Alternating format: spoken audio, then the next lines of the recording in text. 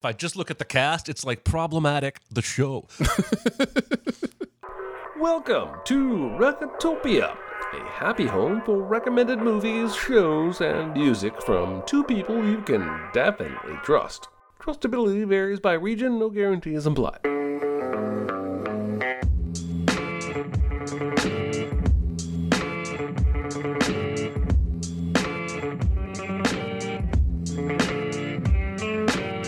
And now, here are your hosts, Aaron Dicer and Jeremy Scott. Miss Patty assigned you a role, by the way. You just never showed up to claim it. What role?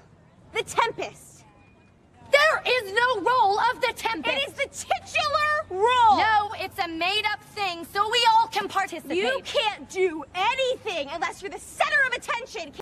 Hello, everybody. Welcome to Recotopia, episode 80. I'm Jeremy Scott. And I'm Aaron Dicer. There he is. I almost forgot who I was there for a That's second. all right. Say hello, everybody in the chat. Good to see you. Lots of familiar faces in there. Looking forward to seeing your opinions, serious and snarky. Today's big recommend is Ladybird, a movie I'm excited to dive into. But as is usual, we're going to start with some small recommends. Aaron, do you have any small recommends this week? It's no big deal. Itty bitty living space. It's so small and light. It's small, it's tiny, it's petite, it's wee. Oh boy, do I ever. You sound excited. I wanted to small recommend a couple things that I've been watching. Number one is Solar Opposites. Let's start there. Solar Opposites Season 4 has released. This is a show on Hulu, and it is done by one of the guys from Rick and Morty, the one who Hulu cut ties with for various reasons. Interesting. And so it's interesting coming into Season 4 because, by the way, I think it's Justin Roiland is his name. He did all the voices, not all the voices, but the main voice and a couple others. And in the very first cold open of the very first episode, they address this in one of the boldest, most self-referential, weirdest ways I've ever seen. They recast the voice, not with somebody who sounds anything like him, but with Dan Stevens doing a full British accent and completely different than the tone of the character before. They accidentally shoot the character right away in the throat with some sort of dart, and they get like a voice retrieval ray or something, and then shoot his throat with the voice retrieval ray, and he sounds nothing like it. But his partner, his alien partner, says, "Actually, this is working for me. Let's leave it." And then so he now has that voice, and then in the cold open, which is a fourth, or not the cold open, the credits. There's a fourth wall breaking thing where this character talks to the audience or whatever. And they give like some sort of sci-fi reason in this conversation for why his voice will even sound like that in the flashbacks. Anyways, like it's hilarious. The show is really funny, really meta. If you like Rick and Morty. So that guy isn't working on the show anymore? Not at all. They completely cut ties with him. But they're still working with Thomas Middleditch? Yeah. Didn't he have his own? Well, Jeremy, I guess it comes down to whether or not charges are filed. I don't know. You'd have to ask them. I'm not in charge of who they cut ties with and who they don't. But you don't even want to speculate. Tiffany Haddish is on here too. Mm-hmm. Yes, she's had her own the cast. If I just look at the cast, it's like Problematic, the show, but. It does sound fascinating the way that they've decided to address it, and certainly bold, like you said, and unlike anything I've ever seen. Yeah. So, yeah. All right. This is also. I just had another one of those moments that I'm having more and more of, where I just find out something exists that's been around for like 4 years. My wife was on Hulu yesterday, just watching trailers for movies she hadn't seen, and I was seeing movie stars, and I'd never heard of most of these movies. Like there's one with Kevin Hart, like an adventure comedy with him and somebody else. I forget who it is, and I've never even heard of this. Didn't even know this existed. Amazing. That's why we do this show. So, indeed, Solar Opposites on Hulu. Yes. My first small recommend is a movie from 2010 that I somehow saw in the theater. I was one of 15 people across the nation. It's called The American, and it stars George Clooney. And that's basically the only face you're going to recognize. And this is just a really interesting movie. I've seen it twice now, well, maybe 3 times. I saw it in the theater with my father-in-law, and then I saw it again like 4 or 5 days ago.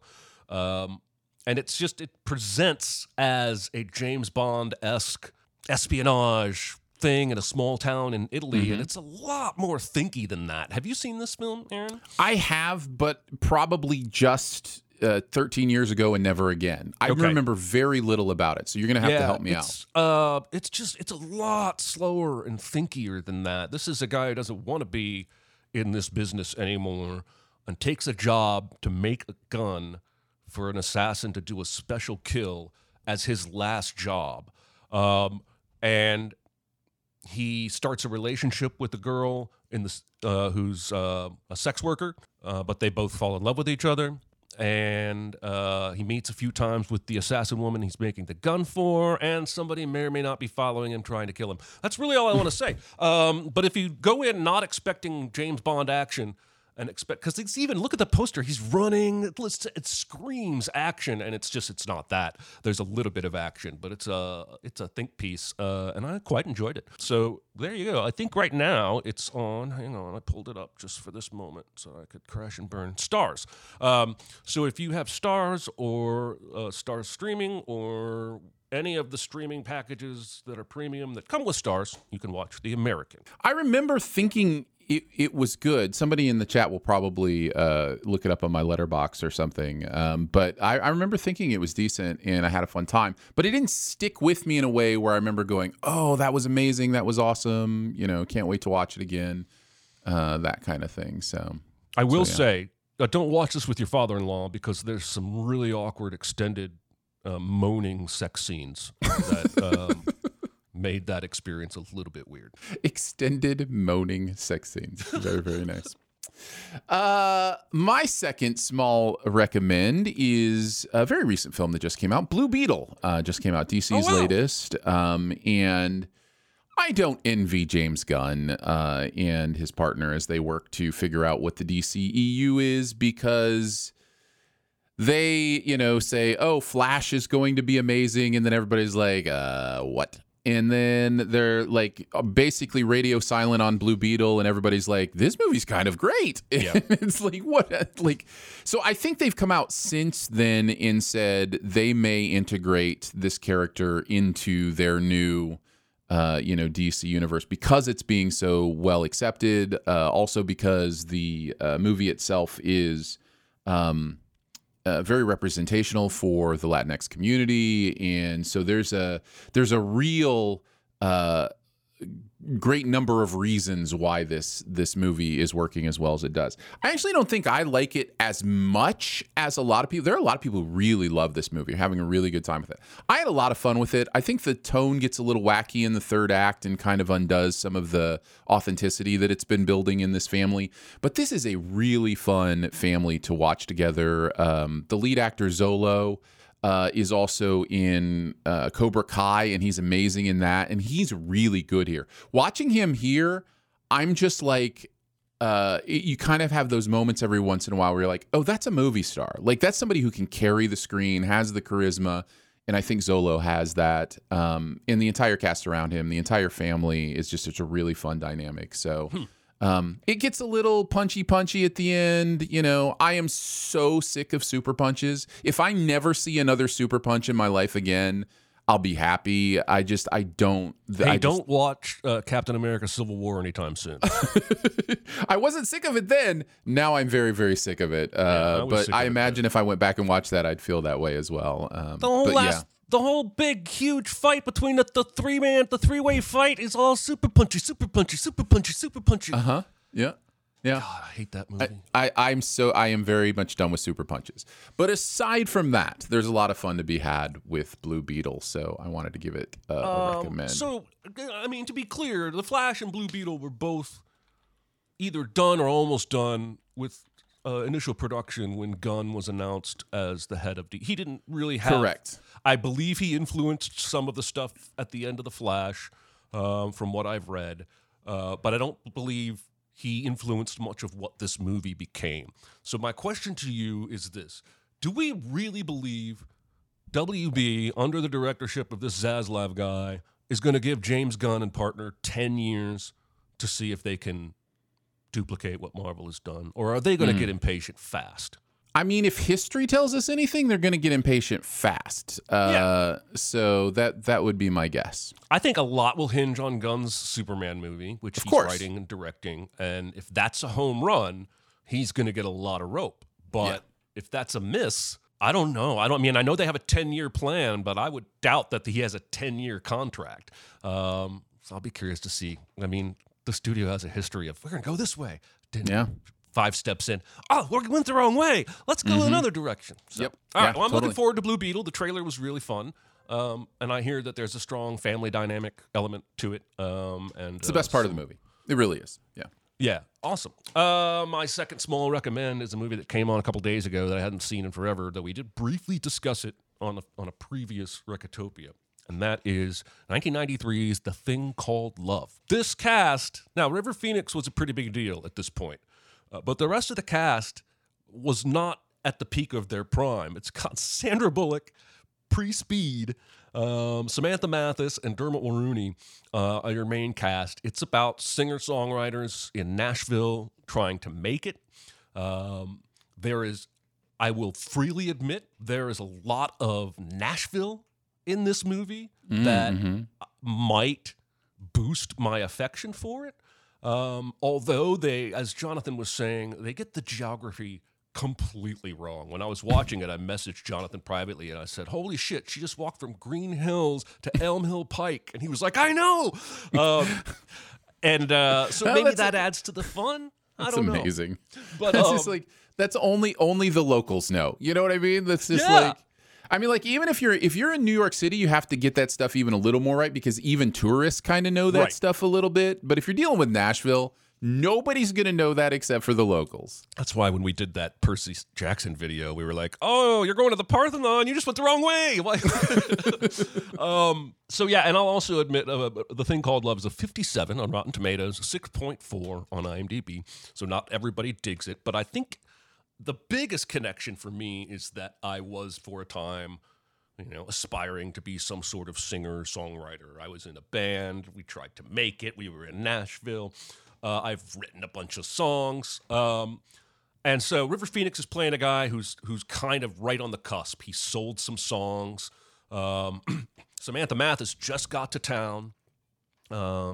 Sandra Bullock is been here for a while, but she's a little too sweet for this industry. And then Dermot Mulroney is just kind of always takes a backseat to River Phoenix. Everybody falls in love with everybody. Some messy love squares.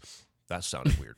This movie's on Showtime, if you would like to watch it, or Showtime is attached to a streamer that you have. There you go. The Thing Called Love on Showtime, about singer-songwriters. It's one of River Phoenix's final performances, so that alone might be worth checking out.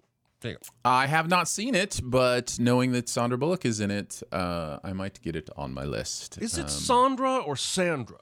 Those who know her best call her Sandra. The rest of you can call her Sandra, but you met she her and once? Yeah, we met once, and I was like, "Can I call you Sandra?" And she was like, "Can you go back to your table?" And that's kind of how that went.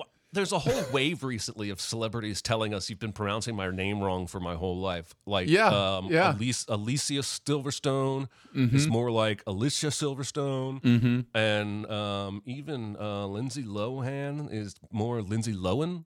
And they just don't. I knew that hockey players from other countries would do that and just tolerate bad pronunciations of their name for their career, but I didn't know that like actresses would. You would think, especially somebody who's famous as a kid, getting spoiled, would be like, you're saying my name wrong. But no, I'm just going to go my whole career letting you call me Lohan, and then I'm going to drop the bomb. Yeah, no, it's Sandra Bullock. I just like calling her Sandra. I'm pretty sure either one, you can get away with either one as long as you don't call her Adele Dazeem. That's probably right. All right, the big recommend this week is Ladybird. I'm fine. It's just that you're so big. It's so huge. It's a good rule, but this is bigger than rules. It's bigger on the inside. Is it? I noticed. All right, Aaron, take us away. Ladybird is a Greta Gerwig film. In fact, I do believe it's her first solo directed feature. So this is the first moment that she had to go, this is what a movie made by me looks like. In fact, I think Noah Baumbach, who their relationship is, well known between Greta and Noah, and kind of the ups and downs of that relationship. I'm not like the Hollywood gossip guy, so I don't necessarily know all the ins and outs, but I know they've had a very cool creative partnership through the years, no matter what's going on kind of behind the scenes. But I think he actually asked to direct this when he saw the script, and she took some time and came back to him a couple weeks later and was like, no, this one's mine. I'm going to do this one. And I can see why. This is very much her kind of getting into her own coming of age story through Ladybird. A lot of it's like loosely autobiographical, and at least specifically all the Sacramento stuff. She grew up in Sacramento. So. Correct. So we start with a opening shot of her and her mom facing each other, sleeping on a bed. They are currently on a car ride, checking out of college or something like that. She's heading into her senior year, so they're thinking about these things. This whole movie takes place over Lady Bird's senior year, basically. We're following what happens during her senior year through graduation and on to college for the first moments. I love how right away, I think this has one of the best cold opens of any movie in movie history, because we not only get a great moment at the end where she dives out of the car, but we also get this beautiful thing that happens in the car where they're communing together, listening to the end of Steinbeck's Grapes of Wrath, and they're just like, oh, this is so beautiful. And then she goes to start something on the radio, and her mom's like, no, let's just sit in it for a little bit. But of course, that silence very quickly turns into mother-daughter animosity, which elevates and elevates until Lady Bird dives out of a moving vehicle. Cut to a cast that says "F you, Mom" written on it. And she is now a senior in high school. We basically move through her senior year as a typical coming of age story that is not so typical at all, because it's got a very modern feel to it. We're definitely seeing it from a unique perspective that I don't know we've really seen before. It's clear early on that she wants to go to a New York school, but her mom is not having it. She wants her more local. She wants her somewhere more attainable. And we see throughout this kind of the animosity that they build between each other as her mom is the way her mom shows love to her is by criticizing her and by wanting better for her, and it's a very painful thing to watch them try to relate to each other. Inside a little bit that you call that the way she shows love, but we'll just move on.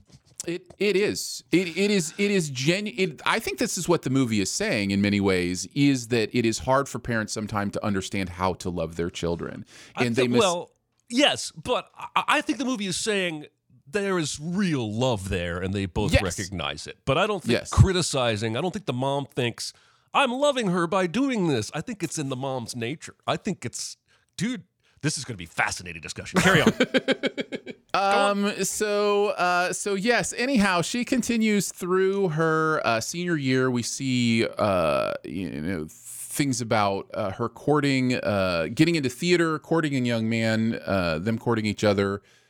Through the theater program. This is Danny. This is kind of her first love. From the moment he sings Into the Woods, there are giants in the sky, she just has eyes for no other. And she, pursues that relationship with him.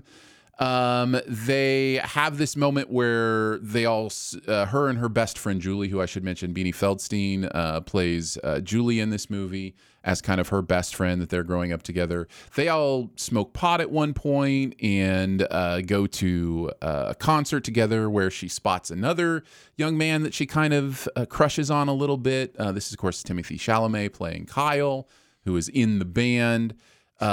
They go through, this time of doing the play. There's these amazing things that all theater kids will relate to and empathize with fun theater games, fun in quotes, maybe. And just if you've ever been a theater kid, Like, this movie will hit you in some places, for sure. So they go through that. They go through the first production of the year, the first semester production. They get to the end. The line to the women's bathroom is too long. So she's like, you know what line isn't long? The line to the guy's bathroom. Let's go use the guy's bathroom. Open the guy's bathroom door. This guy that she's been dating, quote unquote, is now kissing another guy from the play. She realizes that he is gay. And that, of course, is devastating to her. We follow her devastation through that. And that kind of leads to part 2, which is really interestingly transitioned by the taking off of the cast, which I think is a nice little demarcation for we kind of head into this second part of her senior year, the second semester, where she's like, you know what if I were a bad girl? What if I hung out with the kids who skip school and smoke cigarettes and, didn't care and, said F the teachers and all those kind of things and did pranks. By the way, I'm really jealous that she was able to get that out of her system in roughly 3 or 4 months. Yeah. Go on. Yes. So she has that second semester. She ditches theater. She doesn't even show up to see what her part is. She's cutting class. She's going from a parking lot to hang out in another parking lot.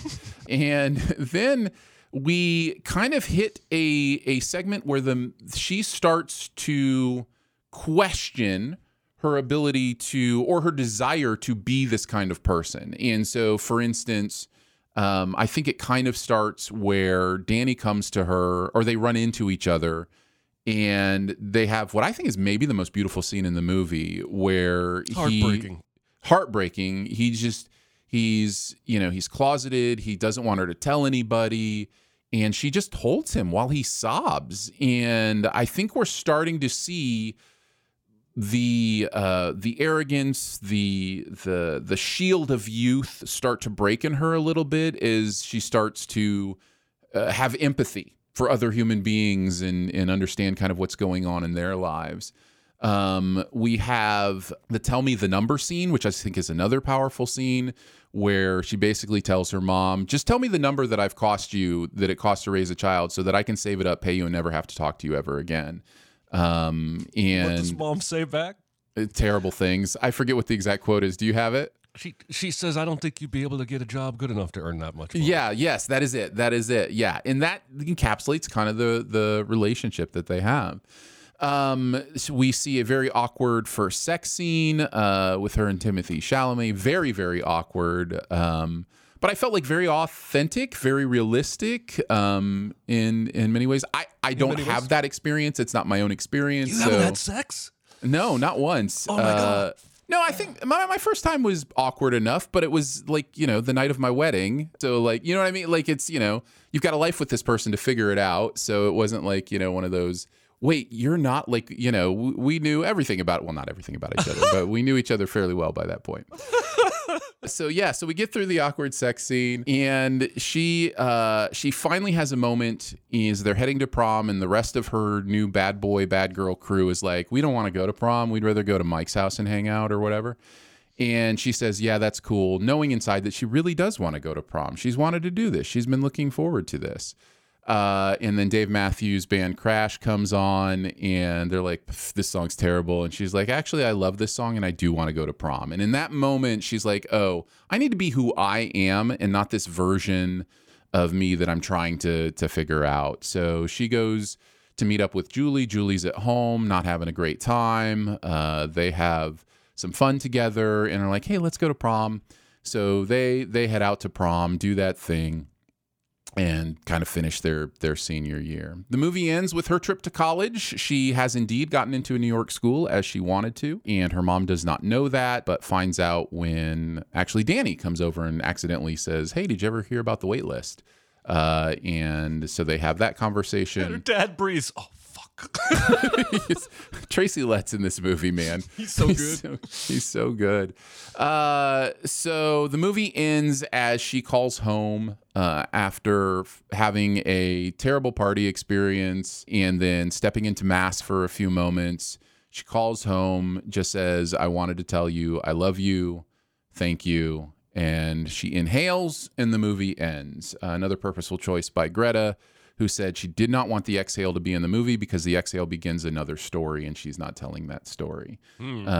So yeah, that is the conclusion that Greta saw to this story of a daughter and a mother trying to figure out what it means to be a daughter and a mother and to love each other, and what it means to grow up and what it means to find your way there. So that is Lady Bird. Jeremy, what did you think this time through Lady Bird? This is my third time seeing Lady Bird. It's fantastic.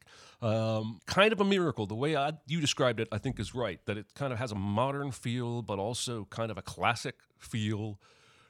The plot is not straightforward. It's really more vignette-y, which makes, I think, it feel more like memory, or actually experiencing moments of her life, helping us know who she is, rather than here's the conflict and here's how it's going to resolve. The performances are great. I think Laurie Metcalf absolutely steals the movie, and I have a lot of things to say about that character, but her performance is incredible. Tracy Letts is great. Obviously, Saoirse Ronan, I'm going to butcher that name for all of time. The first time I ever tried to say that name was in front of Saoirse Ronan, and it was one of the most. Why would you do that? Why? Because I'm an idiot, Jeremy. I'm a complete idiot. And I was just like, hey, so are Reese. Loved you. Loved you in Lady Bird. She's going to come out. Kind. She was like, it's Saoirse Ronan. I was like, yes, Saoirse, thank you. I wondered about that. Anyways. She's going to come out like 20 years and say, actually pronounce my name Cecile or whatever. Actually, she's going to be, it's So Reese, and only one guy ever got that right.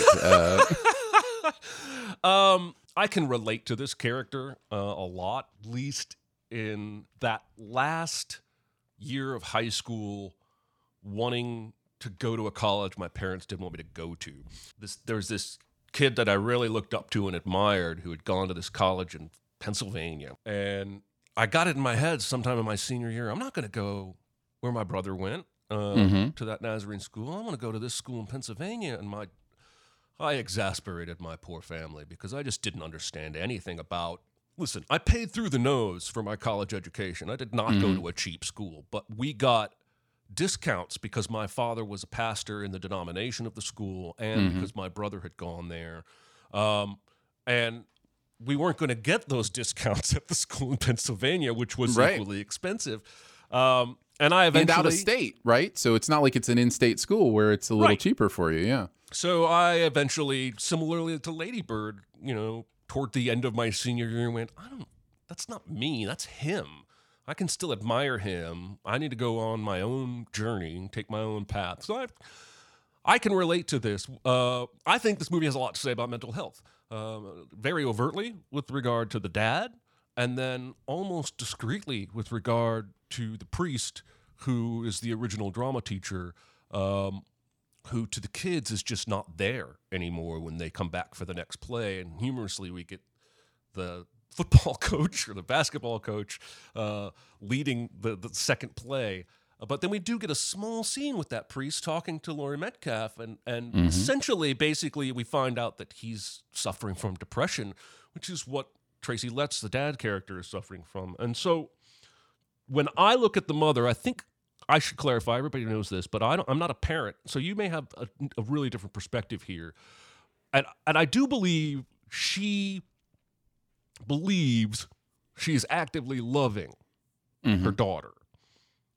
But she's abusive. She is.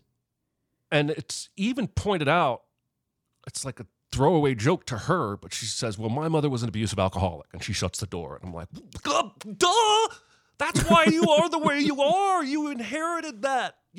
And now you're passing it on. And I do believe the movie suggests Lady Bird has a shot to break that passing down of the trauma. Well, and I think the movie's intent for the character in that moment is that you're lucky it's just words that I use against you. Like you get the sense that it was more than just being negative, or like you get the sense that there was physical abuse or other kinds of abuse, not just verbal abuse. But I mean, this is like Tony Soprano's mom level of abusive manipulation. She's like, you shouldn't have had that second bowl of pasta. And she's like, why are you saying that? She's like, I'm just telling you the truth. Do you want me to lie? As though she has to speak every truth that exists. Right. And it's an abusive tactic that some people use in relationships, and some people use in parental relationships. So as the movie plays, I grow more and more upset at her. And I wish the movie could have given us Ladybird's resolution without giving the mom some kind of ninth inning redemption. You think the mom gets redemption? Only because the dad saves the letters and sends them to Ladybird. Right. Yes. So, but mom didn't send those letters. Correct. And the movie's aware of that, and I think the movie expects the audience to be aware of that as well. I don't know. I actually had in my notes that I like this movie because it doesn't resolve the mom Ladybird thing in the way that most movies would. When the plane takes off and we get that extended 15-second shot out the window of the plane rising, I thought that was the end. I think that's a fitting place to end it if you're not going to resolve things. But I do appreciate what they do with Ladybird's resolution.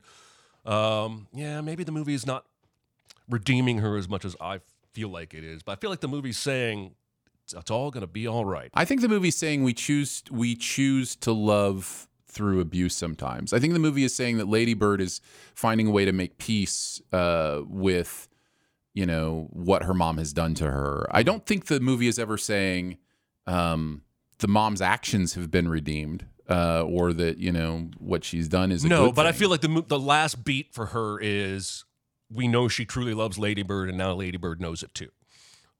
And maybe that's the point. I don't know. Yeah. But I love the movie a lot. I have a lot of little notes and quotes that I want to mention that I enjoy. Well, I really like that we're finding a little friction on the mom character, because one of the things that I like about this movie is that it finds empathy for this terrible parent. I wouldn't go so far as to say terrible person. I would go so far as to say terrible parent, and I know the distinction there can be a little bit She's shown to be very weird. good and loving at her job. Right. So I don't think she's a terrible person. I think she's a really bad mother. Right. And you mentioned there are reasons for that, and I don't know that the line about being an abusive or my mom was an abusive alcoholic or whatever. I think that's in there purposefully so we understand the cycle of abuse and how the cycle of abuse works and how we try to break those circles and how I'm not absolving the mom for having a part in the dad's depression, right?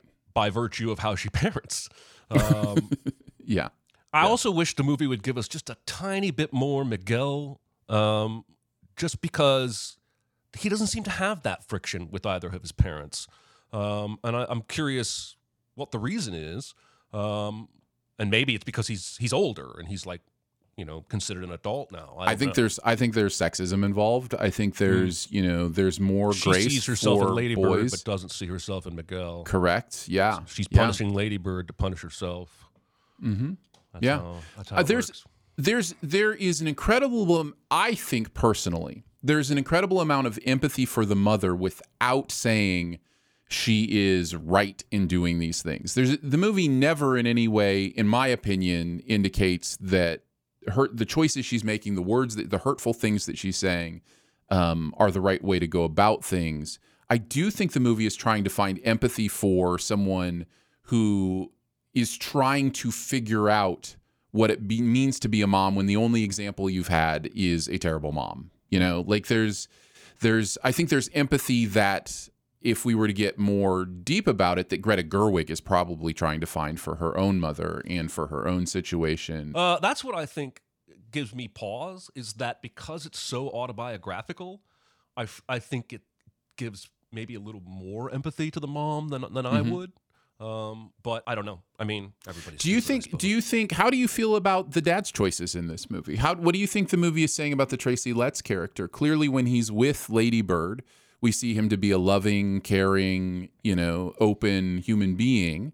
But do you think the movie chastises that character for his not standing up against the mom's verbal abuse? Anytime it happens, he exits the situation. You have to believe that is a learned behavior from years of previous experiences, right? So he is the passive parent, but I also think that is part of the nature of depression. There's that scene, I think, where she ends up telling her to add up how much money. Maybe it's not. Right. But he's playing solitaire while they're yelling behind him because that's what depression will make you do. Just check the F out. But I think he is shown to be a very loving father to both of them. Like, he very nobly toasts his son getting a job that he desperately wanted himself. Like, I just think that he's shown to be a good father when he's given the space to be, but he's not always given the space to be. Yeah. I think I to use an Aaron, I think there's empathy in this movie for almost every character, almost every one. Even the rich girl, temporary friend, I think there's empathy for her. But it's life. I think that's one of the reasons I like the movie. It's messy. I think the only unless I'm forgetting something, the only character that I was just like, oh, that's fairly two-dimensional was the Chalamet character, which I don't think that character is given much more than just obliviousness and. I want to ask you a question. Yeah, he did tell her he was a virgin, right? I've seen this movie several times and I always forget to parse that. She says, I went back.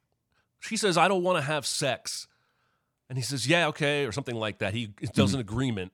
And she says, I'm a virgin. And he's like, yeah, me too, or something like that. Like, I think whether he realizes it in the heat of the moment or he misunderstood, I think that's debatable. I'm not saying he outright lied to her, but I felt like she was right to suspect that they had just taken each other's flower, because that's what I thought based on that dialogue. She says, okay, the chat is telling me, she says, I haven't had sex, and he says, I haven't had sex either. Well, that's pretty cut and dry then, if that's what he says in the script. Maybe he's the one we have the least empathy for. But yeah, all he is loves to read, smokes, and says that's hella tight. And it's a fun performance. Exactly. But yes. I appreciated in the beginning when we cut from her jumping out of the car to school, the juxtaposition of the Catholic incantations, the Pledge of Allegiance, and the school lessons. And I felt like that was a great montage to sort of explain to you the various authorities she's under at this school that she's constantly reminded she has to go to because her brother saw somebody knifed outside of the public school. I love the dance where the nun says, 6 inches for the Holy Spirit, please, because I have been to dances like that. I love the line, it's my job to help you be realistic. She says, yeah, it seems like everyone's job. I love when the girls cry sing in the early scene to Crash Into Me by Dave Matthews Band, because it's both, I think, a real moment, but also hilarious. And it also sort of plants that seed for later when we hear the song again. Dad brings her a cupcake and knocks on the door, and she says, come in, Dad. And he says, how did you know it was me? And she says, Mom doesn't knock. Which is just one of the subtlest ways we learn about how overbearing this mom can be. I wrote a note. We already talked about how heartbreaking it is when David breaks down, asking her not to tell anybody, and she goes from angry at him to absolutely loving in a blink, and it's a beautiful moment. And I wrote, adolescence is hard enough. Without that complication, I can't even imagine. I love the bathroom scene with her and her mom, where they go from talking about when should I have sex to asking about Dad's depression all in a moment, because I feel like that is what can happen when you let your guard down, even for the briefest moment. I feel like Laurie Metcalf plays that look so perfectly when she says, when do you think would be a good time to have sex? She's like, are you having sex? And she turns around. But the guard is down now on both of them. So Ladybird feels free a moment later to ask about her dad. And I also love the line, this is such a Catholic line, after they had sex, and she says, you said you were a virgin. He says, no, I didn't. And I haven't lied in 2 years. Because Catholics keep track of this kind of thing due to confession and whatnot. But that's also just a very adolescent thing to say. I haven't done that in 2 years. Just really, really liked it. Really, really, I like this more than Her Little Women, but I like Her Little Women a lot, and it features Chalamet and Saoirse. And I haven't seen Barbie yet, but this is a heck of a debut, solo directing debut, And I think she hit it out of the park, probably because it was so personal. I have one more general thought that I want to give, and then I'm going to run down some of my favorite moments that I just love in the writing here. But the other general thought is the movie, in addition to, as I like to say, having empathy for its characters, is also, I think, realistic about how annoying adolescence can be. Like, the Ladybird character is kind of annoying for most of this movie. Like, you know, she doesn't pull any punches with the idea of that arrogance of youth, that thinking you know everything. Like, there's a confidence with which Ladybird operates that we as an audience know is a little bit of false confidence.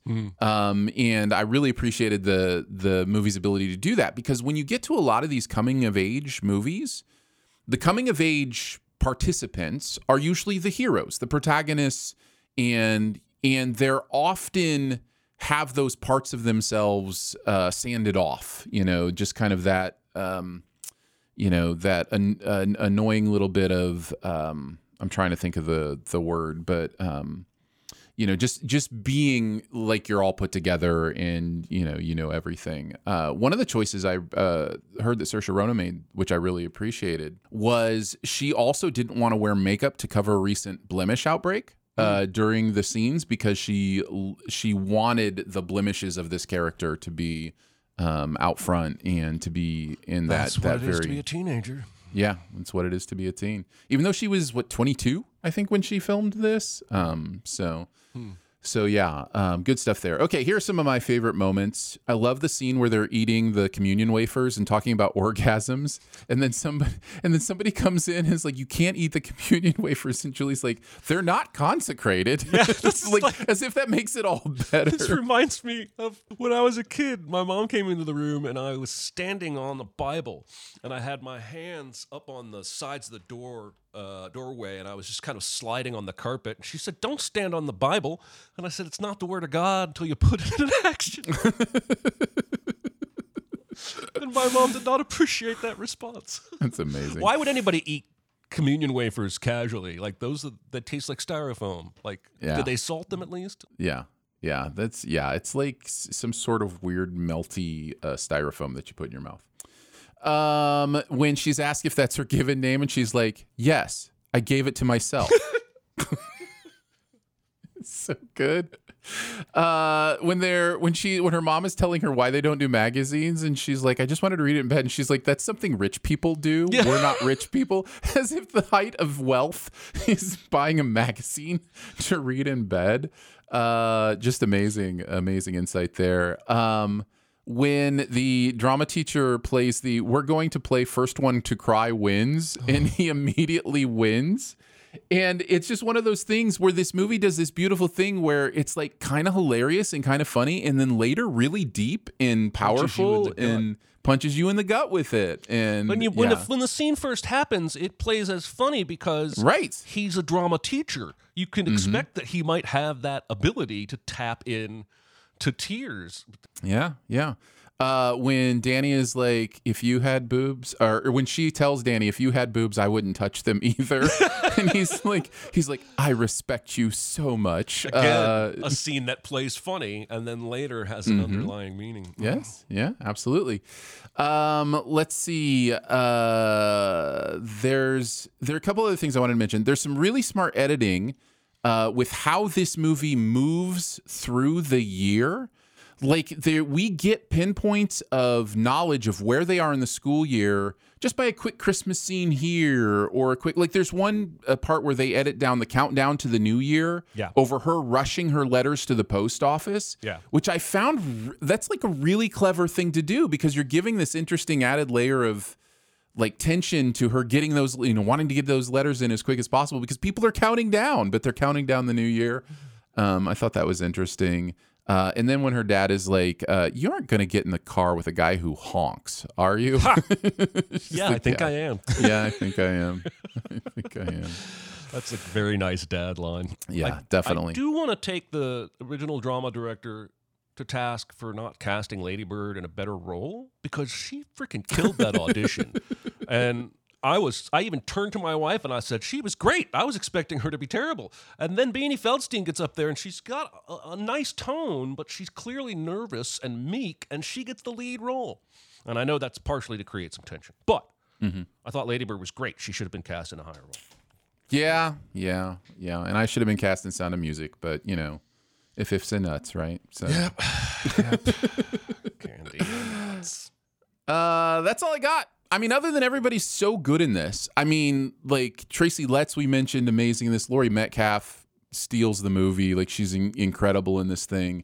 But what Saoirse is asked to do here is really impressive, especially considering she's doing an American accent, and that is not her accent. Yep. Beanie's amazing. Lucas Hedges is so good in this. Like, everybody's doing really good work here. So just all acting around is really good. I even noticed the Mr. Bruno character who Julie's crushing on is the guy who is in Limitless and Mrs. Davis. He's kind of become a fun. He's really fun. He's a fun actor to watch. So yeah, well, there you go. That's Ladybird. Chat just reminding me that Julie was actually slightly sharp and not on pitch, which is fair. You're a music guy, Jeremy. You there should was know a that. Come on. sweetness about her performance. Are we ready to move on to the super secret double feature? Do it. Be very, very quiet. Secret? What secret? Our dirty little secret. I tell you something I've never told anyone. This is the first time in a long time that I've had too many options at my disposal. I feel like Edge of 17 is the most obvious aligning up option to use. It's not what I chose because, you know, I don't like to choose the most obvious ones. There's a lot of Booksmart and Easy A comparisons you could make because we've made a lot of coming-of-age movies because we all have to come of age at some point, and it generally sucks. But what I ended up going with is more of a thematic double feature than a tonal double feature. Whereas Ladybird focuses mostly on a mother-daughter relationship, I wanted to go with October Sky and focus on a father-son relationship that is not great, but ends with a little bit of hope when he shows up for the rocket demonstration at the end. If you don't know October Sky, it's a very, very charming coming-of-age movie about some kids in the 60s, 50s that fire a rocket that is blamed for a fire. And then they have to use math to try and prove that it wasn't their rocket. These are real people who went on to work at NASA, and it's Jake Gyllenhaal and Chris Cooper, and it's just fantastic. So my double feature is October Sky. Complete agreement. Love that movie. Yeah, great choice. Not enough people have seen it. Mm-hmm. All right, now we're ready to talk about next week's homework. I promised. And so I'm going to deliver. Next week's homework is State and Maine. This is a miracle of a comedy about the film industry. It came out in 2000. The cast is stacked. And unfortunately, it looks like you will probably have to rent this movie if you don't already own it. We try not to do that too often, but this one will be worth it, I guarantee. And we have given it love on a previous show we used to do, and it's time to give it the spotlight on Recotopia.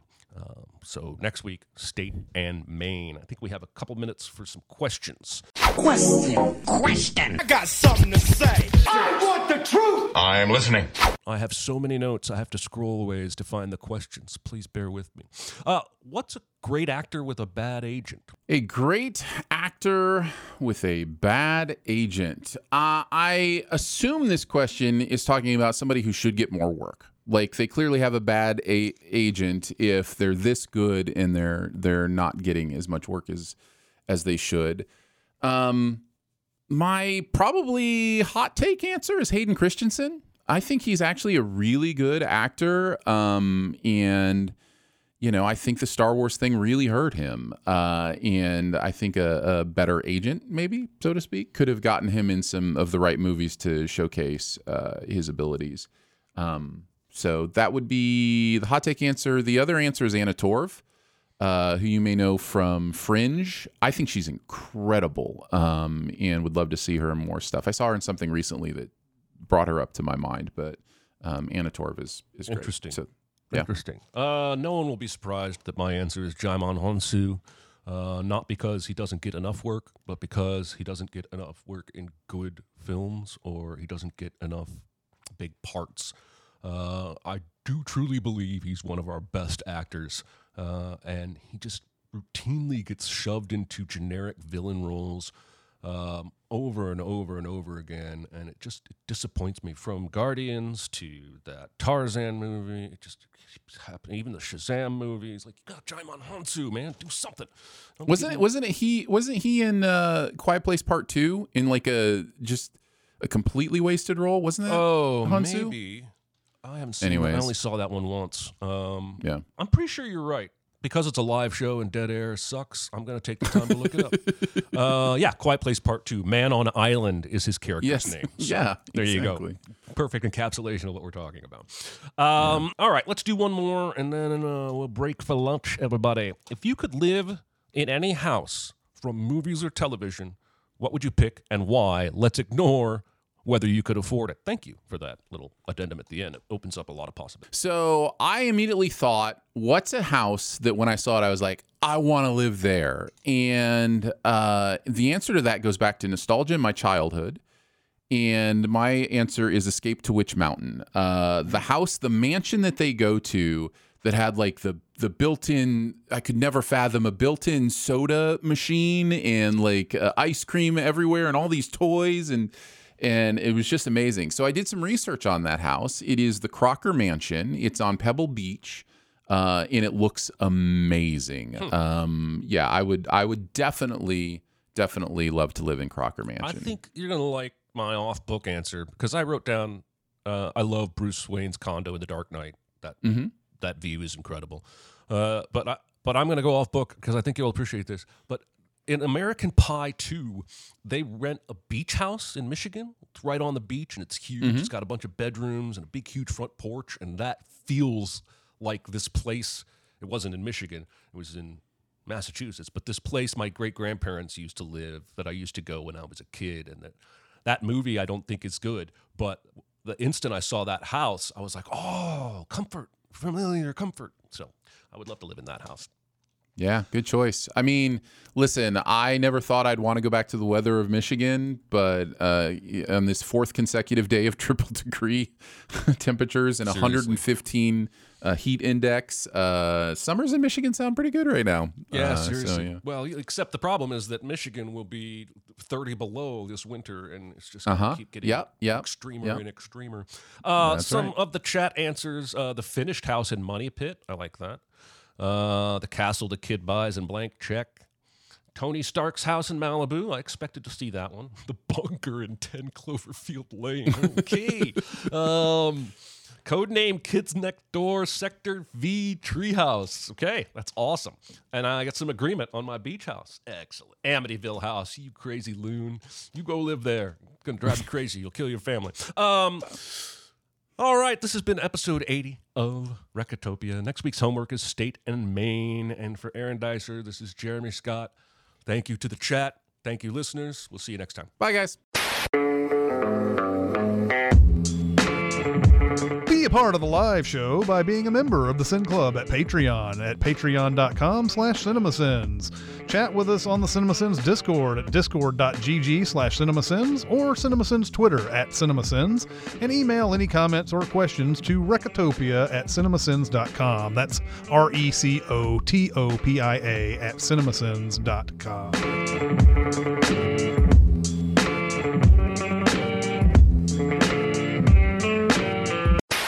I can't find the budget for State and Maine. I have looked this. I'm on my 6th or 7th website. Usually Wikipedia has it. I think that's curious. And the only reason I went looking is that I saw that it had made $9 million worldwide. And I was like, boy, I bet that lost money. And now I can't find the budget to find out how much. But that's way too big a cast for $9 million to have you in the black after that. Yeah. Anyway. Yeah, that seems weird. Because this will end up in the outtakes where we will have already announced that that's the next homework. Yes, let's make sure we get it all right. There would be a heaping helping of irony if this movie did funny math to try to pay people less. It sure would. Just throw another subscription on the pile. Who cares? Let's subscribe to IMDb as well. I think Chris is a IMDb pro. I'm not going to bother him on his sabbatical for that. Something stuck in my brain that I want to know that seems like it should be simple or basic or readily available, and it will drive me nuts. And this could be one of those things. Well, and you're there, I still, to this day, if there's something I know that I know, but I can't recall it, which is a weird statement to say. I understand what you mean, though. Tip of the tongue kind of thing. I will not Google it. To this day, I feel like I am doing my brain a disservice. Oh, wow. If I just find that information instead of actually making my brain pull it out of the recesses of wherever it is. So what's the furthest dating back thing that you have refused to Google? Well, it's usually to be completely honest, usually an actor's name. That's what we're talking about here. Usually I will see somebody and I'll be like, I know that person's name. And as I get older, those people become more and more obvious, like people I should know. I forgot Forrest Whitaker's name the other day. We were watching Good Morning Vietnam. Forrest Whitaker's in Good Morning Vietnam. And my wife says, I know that actor. And I was like, oh yeah, that's and I was so mad at myself that I couldn't remember Forrest Whitaker of all people. And so I was like, I'm not Googling that. I'm just not doing it. New podcast idea. Okay. How much does the memorization of Bible verses as a child of a pastor impact one's This is the whole podcast? I could not remember the name of the actor who played the commissioner in the Tim Burton Batman movies. Okay. And at that moment, I'm what you're describing yourself as. I'm mad I can't think of it. I am not going to let it go. I don't want anyone else guessing to try and help me. Right. I walk off. 4 or 5 friends are standing there talking for 3 hours. And I'm pacing around this parking lot. I'm not exaggerating. And I come back and I finally have it, and it's Pat Hingle. Nicely done. So, on one hand, I have never forgotten Pat Hingle's name since. And I believe that is directly because I did what you like to do and forced myself to remember. Right. On the other hand, I lost 3 hours of peak college age hangout chat time with my best buds. Yeah. I think that is a fair trade. I think that is I hope your friends listen to this show. I want to know. It's not that I want to solve it without Google. I want to know now. Without Google, if possible. But now, this current Jeremy, I'll Google anything. I've always been jealous of those people. People with really good singing voices. And people who like to exercise.